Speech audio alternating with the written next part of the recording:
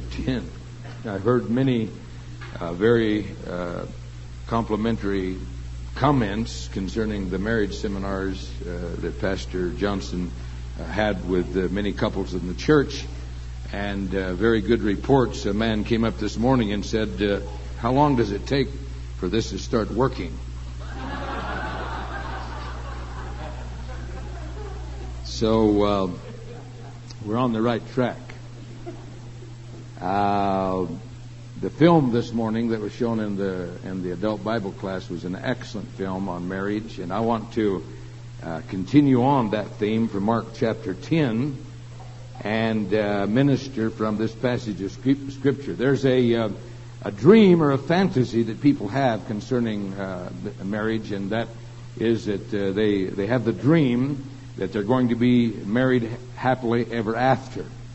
And this is kind of an illusion that they enter into ignorantly with a wrong concept. They have the idea that a Prince Charming is going to come through and grab Cinderella. They're going to ride off into the sunset, and they're going to live happily ever after. And so, while God's goal has as its fulfillment this morning happiness, many do and many don't. And so I want to minister to all levels of the relationship this morning. The issue actually this morning is not whether you're happily married. Some are happily married now, some are happily married later, some never happily married. But the issue this morning is the will of God. And I know that's like speaking in tongues to this generation, because you're so indoctrinated with movies and TV and with novels and with ladies' magazines that this runs counterclockwise to what your opinion is that marriage ought to be. So we want to look at the Word of God this morning. I want to minister on happily married, or if not, happily ever after, from the Gospel of Mark, chapter 10, I believe it is, chapter 10 and verses 2, if you want to begin with me there. Mark chapter 10, verse 2. The Pharisees came and asked Jesus, is it lawful for a man to divorce his wife, testing him? He answered and said to them, what did Moses command you? They said, Moses permitted a man to write a certificate of divorce and to dismiss her. And Jesus answered and said to them, because of the hardness of your heart, he wrote you this precept. But from the beginning of the creation, God made them male and female. For this reason, a man shall leave his father and mother and be joined to his wife, and the two shall become one flesh. So then, they are no longer two, but one flesh. Therefore, what God has joined together, let not man separate. In the house, his disciples also asked him again about the same matter. And he said to them, whoever divorces his wife and marries another commits adultery against her. And if a man divorces her husband and marries another, she commits adultery. I want to ponder for a moment the tragic erosion that is in our society. If you follow the media at all, you are aware that Donald Trump and Marla Maples finally tied the knot, and we're told that the reason they did that is they finally got the contract right. So here is Donald Trump. He's a multimillionaire, and he's dumped what's-her-face, and he's taken up with Marla, and so they've been living together for a good while, and there's a baby involved. It's about time they did something about it. So, when anybody has a baby, why, they're long overdue for marriage. Can you say amen? But here is a description of what's wrong with our generation, is that they see marriage in business terms, and so the issue either is a contract or a covenant, and there's a vast difference between the two. Donald and Marla finally got a contract, and that they were both in agreement with, and so they decided they were going to make it legal. And so they are entering into marriage with the idea that this is a contract, and they see marriage is in business terms, and so the issue there is that if you're in a contract, it can be voided if both parties consent. And a covenant is totally different. And the covenant means it's unconditional. And this morning, as we look into our text, God framed marriage in a covenant. Look at the words he says, they two shall be one flesh. And so as they begin to enter the discussion, and we're not going to exhaust all that's here. We're not even going to touch on most of what's here. But the Pharisees are trying to find Jesus in a contradiction in his teaching so they can discredit him. And as they come to him and begin to ask him questions, he takes them back to the beginning. And as they take him back to the beginning, they demonstrate for you and I see to this morning that marriage and divorce is a timeless argument. I was on, KQNA, which probably has an audience here locally of about 350 people. But anyway, I was on it this last week. And there was a caller that called in, and the host would not allow the question to be asked because it was irrelevant. But the question that was asked was, and he didn't enter into that or allow me to answer it, says, can a person be divorced and still go to heaven? And so this lets us understand that the issue is not dead today. It is very much alive. It is foremost in people's minds when they consider time and eternity. And so here we have Jesus as he speaks to the Pharisees that have asked him this question. He takes them back to the beginning. And as he takes them back to the beginning, he speaks these words, they too shall be one flesh. Now prophecy says that in the last days, we're going to have a rash of this, and this is in the prophecy of 2 Timothy 3 verse 3, says in the last days perilous times will come. Men will be truce breakers, and this is the same word that's used in Romans 1:31, and it's translated there covenant breakers. And so we begin to see that this is going to be a consideration, and this is going to multiply and become far more serious in the last days. And so in the climate that we have, as we see the tragic erosion of the understanding of the Word of God and the understanding of God's teaching and responsibility, divorce seems very attractive to some people, and it appears as an option to many others. As a matter of fact, the rate is nearing, as Mr. Dobson said in the film this morning, 50%. And so there's a carnal reasoning that comes, and if we're not careful, we begin to enter into this carnal reasoning. One of the major reasons for divorce for the last 2 decades probably has been incompatibility. And I got Webster's dictionary. I was kind of curious as actually what is the technical definition of compatibility.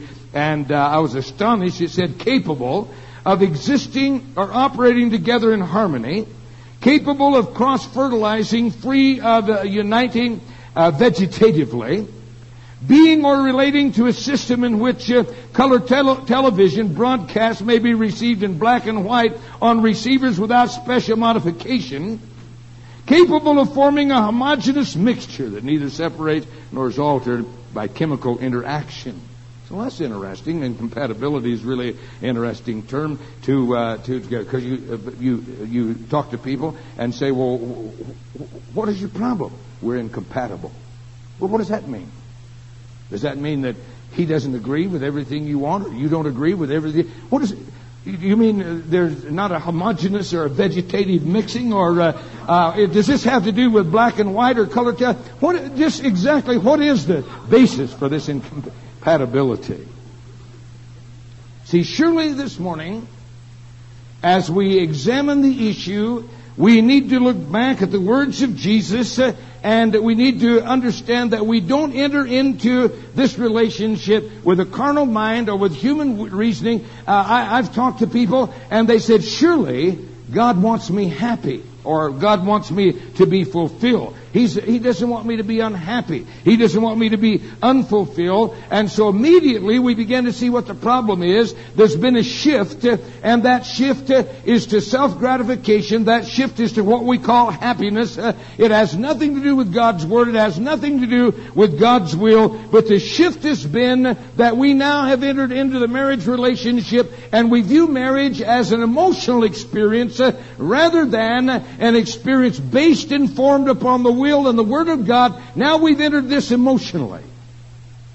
And so as we begin to understand that, we need to understand that when somebody made the marriage vows and they said for better or for worse, we need to understand this morning these are very wise words because there's going to be a whole lot of better and a whole lot of worse in the whole relationship.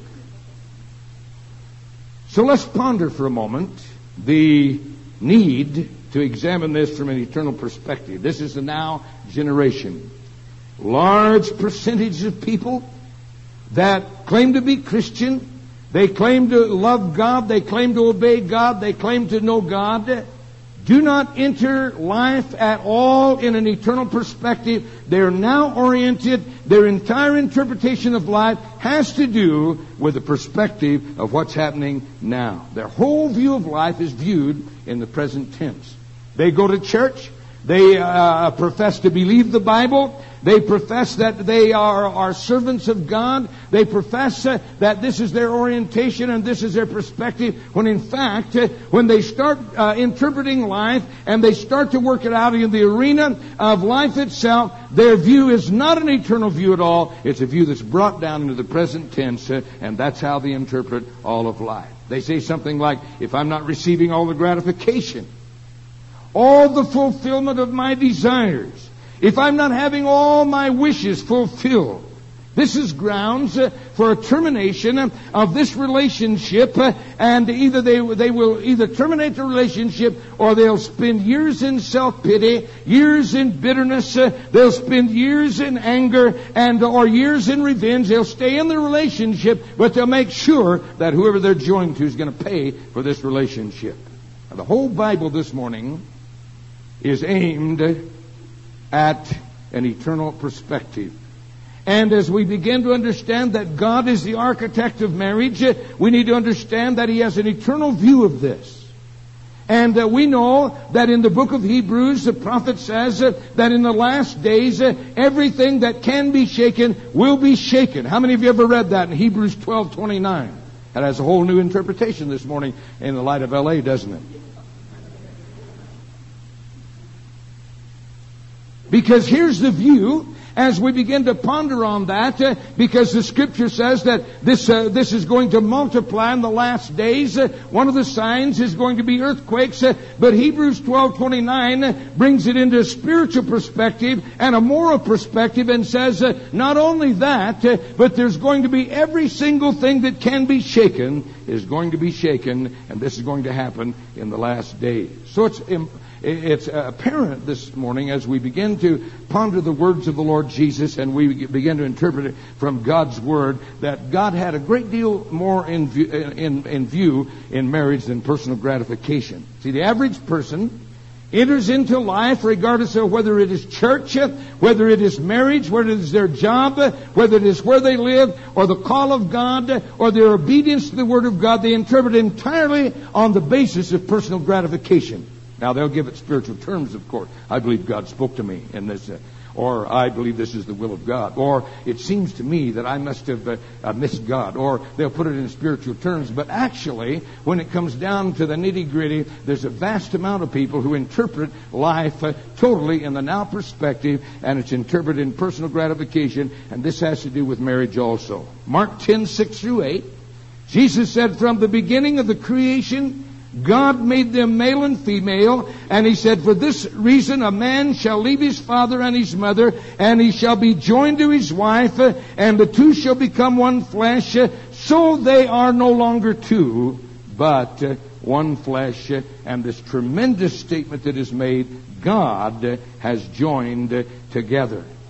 So we see now that there's something more in view than personal gratification or our own personal fulfillment. We see that God is the architect, and as God is the architect, He has shaped and formed that the marriage relationship is to be something that is eternal, that has a spiritual perspective. And when it says God has joined together, this is a profound statement that goes beyond the surface gratification, and we need to examine that for a few minutes. Marriage this morning is the workshop out of which we develop character.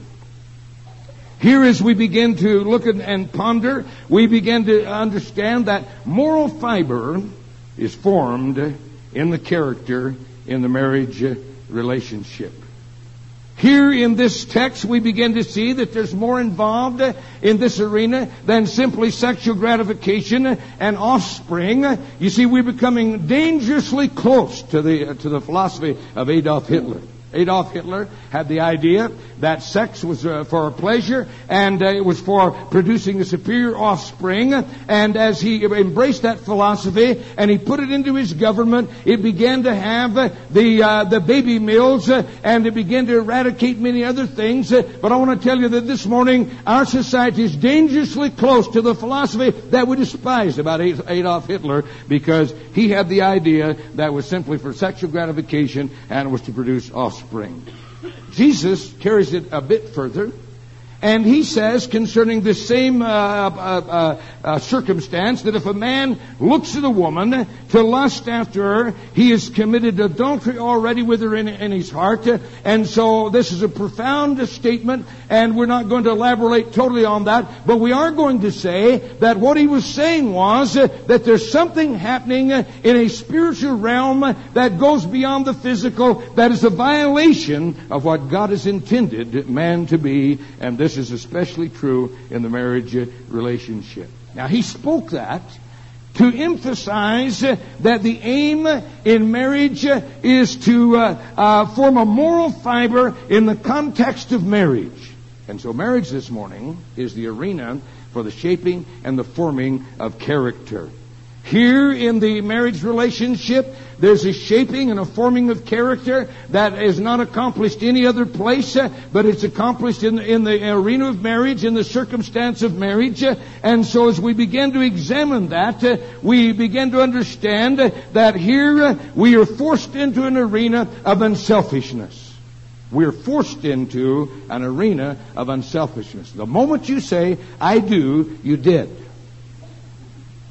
The moment you take that step, you are forced into an arena where you will be forced to come to grips with the subject of unselfishness, because it is impossible to be married and not to have to deal with your own selfishness. It's impossible. You cannot be married without having to deal with your own unselfishness, which is what causes most of the problem. How many of you know that most of us are selfish? Anybody honest in here this morning? Most of us are selfish. When I marry a couple, in the counseling that I give them, I say to them, and many times the first words I utter to them are, now I want you to understand that what you're entering into are two selfish people under one roof. And you're going to have to deal with that, because that's going to be your major conflict. And the moment you enter into the marriage relationship, you then, in that moment, you have stepped into an arena, and you're forced by that very arena to have to deal with your own selfishness, because you no longer can live out your own selfish desires. This is why the older people get before they get married, the more difficult it becomes for them to get married. It's because they become, ooh, boy, I felt that one bouncing off the walls. Amen. We got a few bachelors and some old maids in here. And so, the older you get, the more difficult it becomes for you to get married, because you become super critical about every facet of life, and you wouldn't mind being married and having someone else as a partner for life as long as you could live it on your own terms. But you see, you can't be married or stay married on your own terms. You might as well say amen.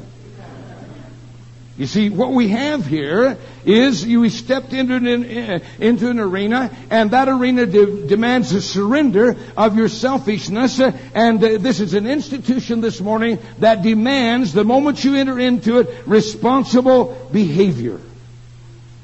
Demands responsible behavior. There's a law that's been proposed, I believe it's in the middle somewhere in Arizona, that will force every woman, listen to me, to name the father of her baby. The reason that society wants that as a law is because we are a society that is rapidly producing an illegitimate society. And society has begun to become of the realization that unless they're able to stop that and are able to make fathers responsible for the children they produce, that we're in a cesspool we'll never get out of. The evidence is overwhelming this morning that fatherless homes are the root of violence, crime, and the breakdown of society. There's a tremendous article was written. This article was written by a man named Charles Murray. This appeared in the Wall Street Journal. I may have mentioned this in a men's discipleship class, I think. And a recent article in the U.S. News and World Report, another one this last week, names this report that Charles Murray gave, and I'll cite the essence of what he was saying. And there was no less than 3 editorials in one U.S. News and World Report referring to this article by Charles Murray. Here's the essence of it. 1965, Daniel Patrick Moynihan, who's a liberal senator from New York, analyzing the welfare problem in the United States of America, said that a major problem was on the horizon. That major problem was that there were illegitimacy in rampant proportions, and he cited that among the black people of America, that illegitimacy rate was 26%. He said, we are going to produce now a criminal underclass. He was ridiculed. He was assaulted. He was discredited. This was every ethnic interest group in America began to assail this man. And this was Daniel Patrick Moynihan, senator from New York in 1965. The illegitimacy rate now in the black section of our society is 68%. Murray picks this up, brings it into the now. Listen carefully to what I'm saying. He says, the illegitimacy rate now among the white society is 22%. When that rate reaches 26%, this man, not a preacher, this man has no axe to grind with anyone. He is simply looking at the evidence, and he says when it reaches 26%, you can kiss America goodbye, because we will not be able to stop the total disintegration of society, because now we will begin producing on a large scale a white criminal underclass which will join, and we will not be able to survive the assault upon our society. We see what we're dealing with this morning has to do with the issue that Jesus has stated in the Bible. God intended that children be the product of a man and a woman who are married. He intended that those children should be raised under the authority of the home. I'll do a little takeoff. There's some major problems in our society, and this is not in my sermon, but I'll just name them here. There are about 5 major problems. One of these major problems is illegitimacy in our society. That rewards illegitimacy, that if a girl has an illegitimate child, she's immediately put on the welfare roll and rewarded. The second is that has produced a fatherless home, and that fatherless home raises children who are not brought under any kind of discipline, and the welfare system supports that. The third problem that we have is a society that, under the guise of child abuse, now has entered in with governmental authority and has said to the parents, you cannot raise these children the way they need to be raised. We are the ultimate authority. You're not the ultimate authority. Are you still with me? And another has to do with the business and environmentals, which is, I'll take a salt at Al Gore one of these days and read that. 2 Corinthians 4:17-18 says, for our light affliction, which is but for a moment, works for us a far more exceeding and eternal weight of glory, while we look not at the things which are seen, but at the things which are not seen. For the things which are seen are temporal, but the things which are not seen are eternal. Now the Bible is very plain, and that plainness of the Bible says that in this life we are in circumstances and situations which are to work out our character, and that character is worked out in the relationship and in the arena of the home and the marriage. And so understanding that, now we come into the issue of God's plan for marriage, and that God desires a godly seed, and divorce breaks that chain.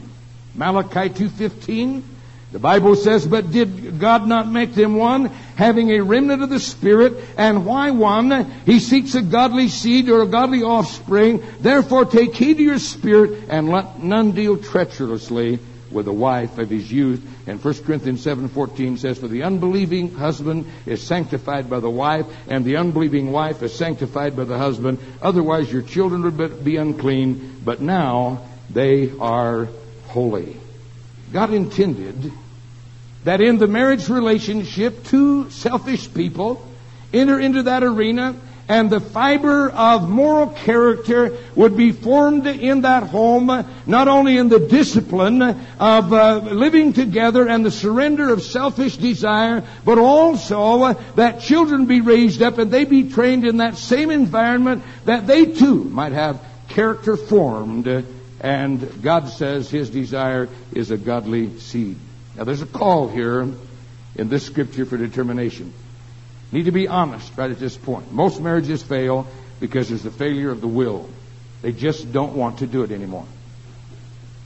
You can give all the excuses. You can say, well, he doesn't pick up his socks, or she doesn't do the dishes, or I've heard all the excuses, I think. But they don't wash. When it gets right down to the nitty-gritty, the real problem is they just don't want to do it anymore. And I would love to be able to get people into counseling, and I don't.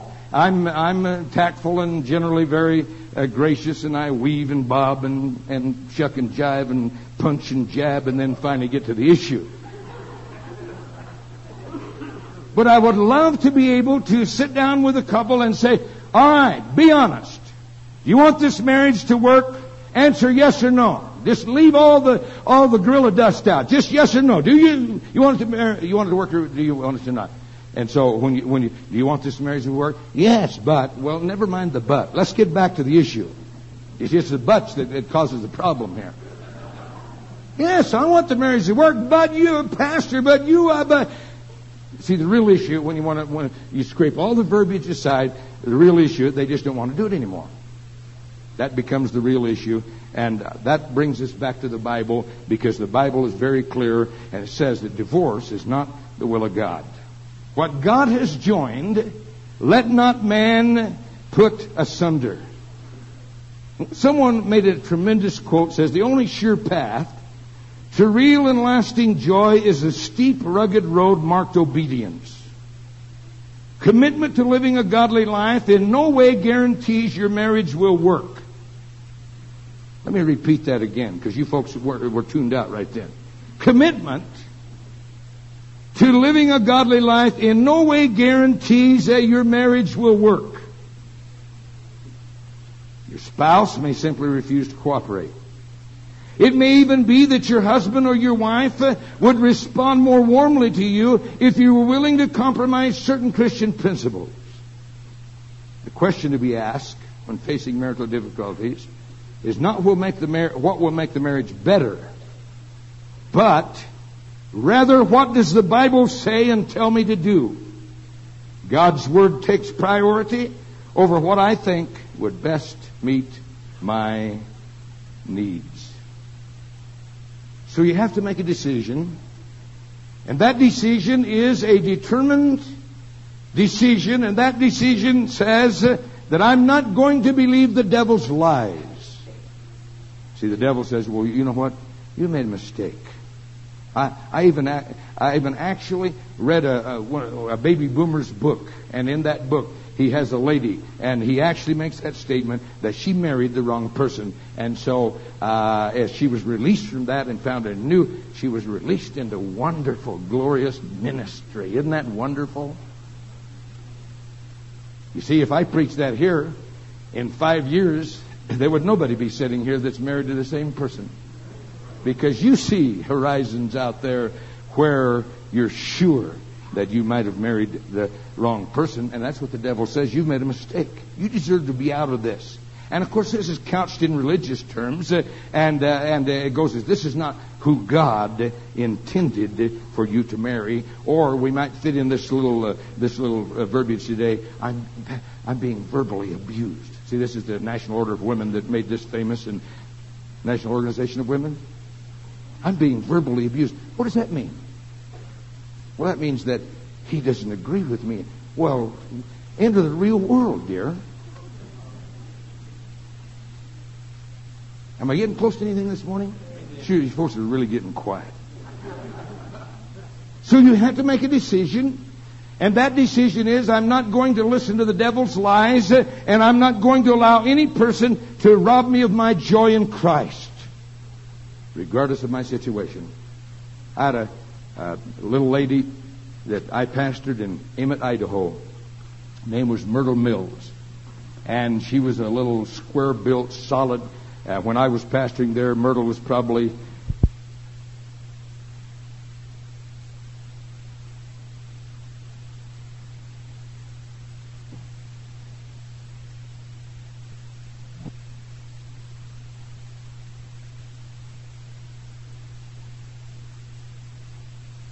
Myrtle tooth and toenail. He hated her going to church. He would take her out and take her halfway and then make her get out of the truck and walk. She told a story that was unbelievable. And so I said, well, Myrtle, what do you do? She says, when he does that, he said, I bake him a pie. I mean, this is unbelievable. They don't make folks like this anymore, hardly. She told me story after story. Fred was one of these crusty, old, foul-mouthed, salty critters, and he was determined that he was going to punish Myrtle for her belief in Christ. Well, Fred took sick. He was in the hospital. I visited him a time or two. Just popped in, popped out, because he didn't want nothing to do with our church. He didn't want nothing to do with Myrtle's God or Myrtle's religion, but Fred had cancer. Cancer has a way of changing people's outlook on life. One morning at 7 o'clock in the morning, there was a knock on my door. I went to the door. It was Myrtle. She said, Fred wants to talk to you. I said, Fred wants to talk to me?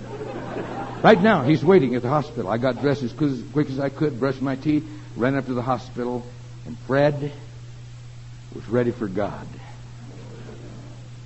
He was lucid. He was absolutely in his right mind. He was weeping.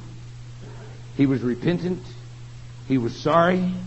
And I prayed the sinner's prayer with old Fred Mills.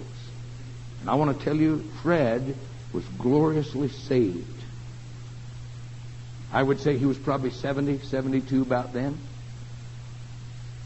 Gloriously saved. They said in the hospital, the nurses, everyone that dealt with him, Myrtle could hardly believe what had happened to this man. He was totally and gloriously transformed by the power of God. He died. He went ahead and died about a month after that. But I want to tell you that here's a testimony of a woman. She made a decision. Now, it would have been very easy for Myrtle to say many years before this, I made a mistake. I'm out of this. He doesn't appreciate me. He's not sensitive. He abuses me. He does this. He does that. But Myrtle made a decision that nobody was going to rob her of her joy in Christ. Now, we have a couple of ladies sitting right here this morning. They're parallels. One of these is Jay Mayotte, and the other is Juanita Schul. Both of these ladies I've pastored for quite a while now. And both of these ladies have had almost identical experiences with Myrtle Mills. Both of them have had endless turmoil and opposition and animosity and persecution and emotional turmoil and upheaval by husbands that were less than saints. Matter of fact, both of them were pretty mean critters, I can tell you that. Now, I'm not downing them or their memory. If the children are here, well, God love you. I'm just stating facts. But both of them prayed the sinner's prayer, and both of them responded to Christ because their wives said, well, this is the will of God. I'm going to go through this. I'm not going to let anybody rob me of my joy in Christ.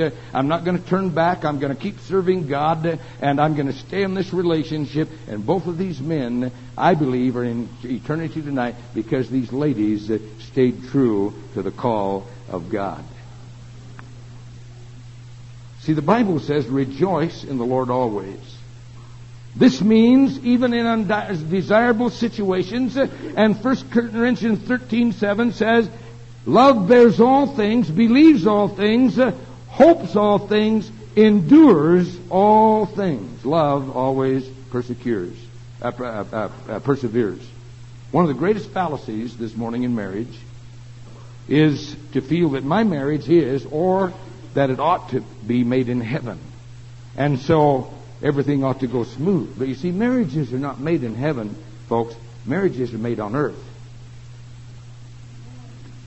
God simply enters into the decisions that you and I make and the commitments that we make, and as He enters into that, then He changes the dimensions of life.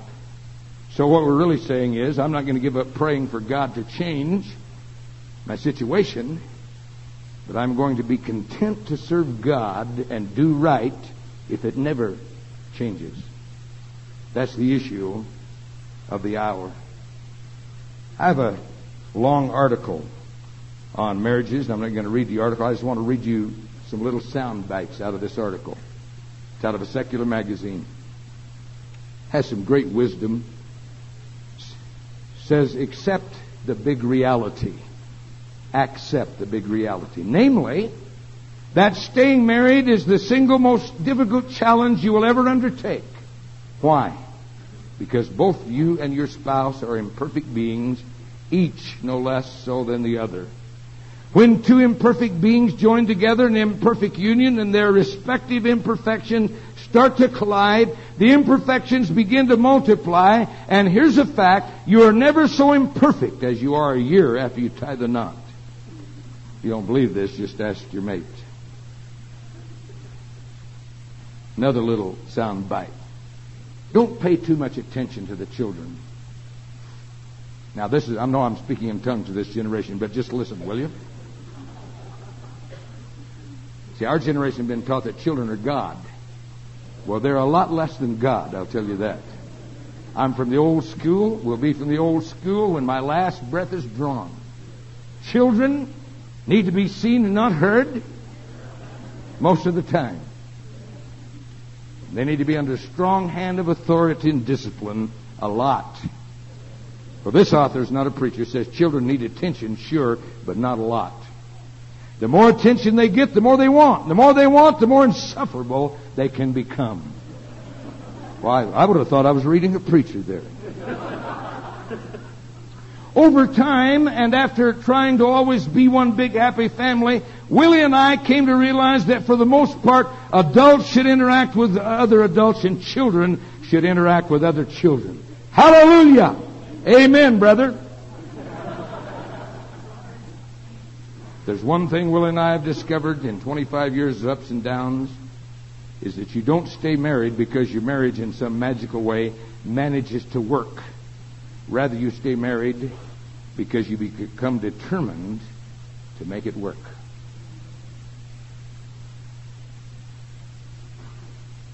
Homes with fathers present go a long way towards solving America's problems. Better is that homes where both father and mother have a relationship with God through Jesus Christ and have surrendered in obedience to the will and the purpose of God go a great way to solving society and America's problems. I want every head bowed. I want every eye closed. Happily married, or if not, happily ever after. While we're pausing here for a moment, this sermon is in no way meant to condemn those who have undergone the heartbreak and the heartache and the pain of divorce. This sermon is intended to bring us to a perspective of God's view and God's will for every person. Pausing for a moment this morning, there are people here that are not right with God. You've never met Christ as your Savior. Perhaps you're a victim of the disobedience of mothers or fathers in a broken home, and you bear the scars of that. I have good news for you, and that good news is that God loves you, and God can heal the broken heart. He can bring grace and love and forgiveness and salvation to those who will call out to Jesus Christ. While we're pausing for a moment in this service, I'm not asking you to join a church or sign a creed, but I'm asking you to open your heart to the love of God. Christ died for sinners. He shed His blood on Calvary's cross because God loved you so much that He sent His Son to die in your place, shed His blood for your sins. He was buried and raised from the dead the third day. And this morning He stands with outstretched arms and says to you, come to me, all you that labor and are heavy laden, I'll give you rest. Take my yoke upon you and learn of me. My yoke is easy, my burden is light. Perhaps you're here this morning, your heart is not right with God. The Holy Spirit is dealing with you. I urge you to respond to what God is saying to you just now and yield to the love of God. I wonder how many people, you're here this morning, you'd say, Pastor Mitchell, I'm convicted, I need God, I'm not right with God. Maybe you're backslidden, or maybe you've never been born again. You don't really have assurance of sins forgiven, but you're here this morning and God's dealing with you. You'd slip your hand up and say, Pastor, would you pray for me as you change this service to other things? I need God. I need your prayer. Would you slip your hand up right there where you are, being honest with God? Say, I'm not having any assurance of sins forgiven, but I'd like to have that this morning. Would you pray for me? Would you slip your hand up right where you are? Say, pray for me this morning, Pastor. I desperately need an assurance of the love of God. God bless you, dear. Amen. How many more? You'd slip your hand up there where you're sitting. Say, Pastor, I'm desperate this morning. I'm brokenhearted. Maybe the trauma of divorce has laid hold and has shattered your life, broken your heart, disrupted your life. I want to tell you this morning, God is a loving God, and He's graciously reaching out, and He loves you and wants to help you. You'd slip your hand up also and say, Pastor, would you pray for me this morning? My heart's not right, but I want to get it right before you change the service to other things. Would you slip your hand up right there where you're seated? Quickly. Left to right, front to back. Jesus loves you. All right, I want to change this invitation for a moment. There are people here this morning, and your approach to marriage, your entire interpretation of life has been less than what it should be, and God has dealt with you. Pastor Johnson's seminars, perhaps. In the film this morning, as you viewed this excellent ministry of James Dobson, or in the service this morning, God's spoken to you and He's convicted you. You are saved, you are born again, but you desperately need to put into practice some of the things that have been said, and you haven't been doing that. But this morning, you want to make a commitment and you want to make a determined effort. You're going to reach out to God and say, my heart in life is not where it should be in my marriage relationship and my approach, but I want it to be right. I wonder if you'd slip your hand up and hold it. God is dealing with many hearts. Yes, I see hands going up. Or would there be others? Join these. Left to right, from front to back. Jesus is passing this way. You'd say, I need to make a commitment. I need to make a decision. I need to make a statement. I need to make a declaration. And I need to respond to God's love and grace.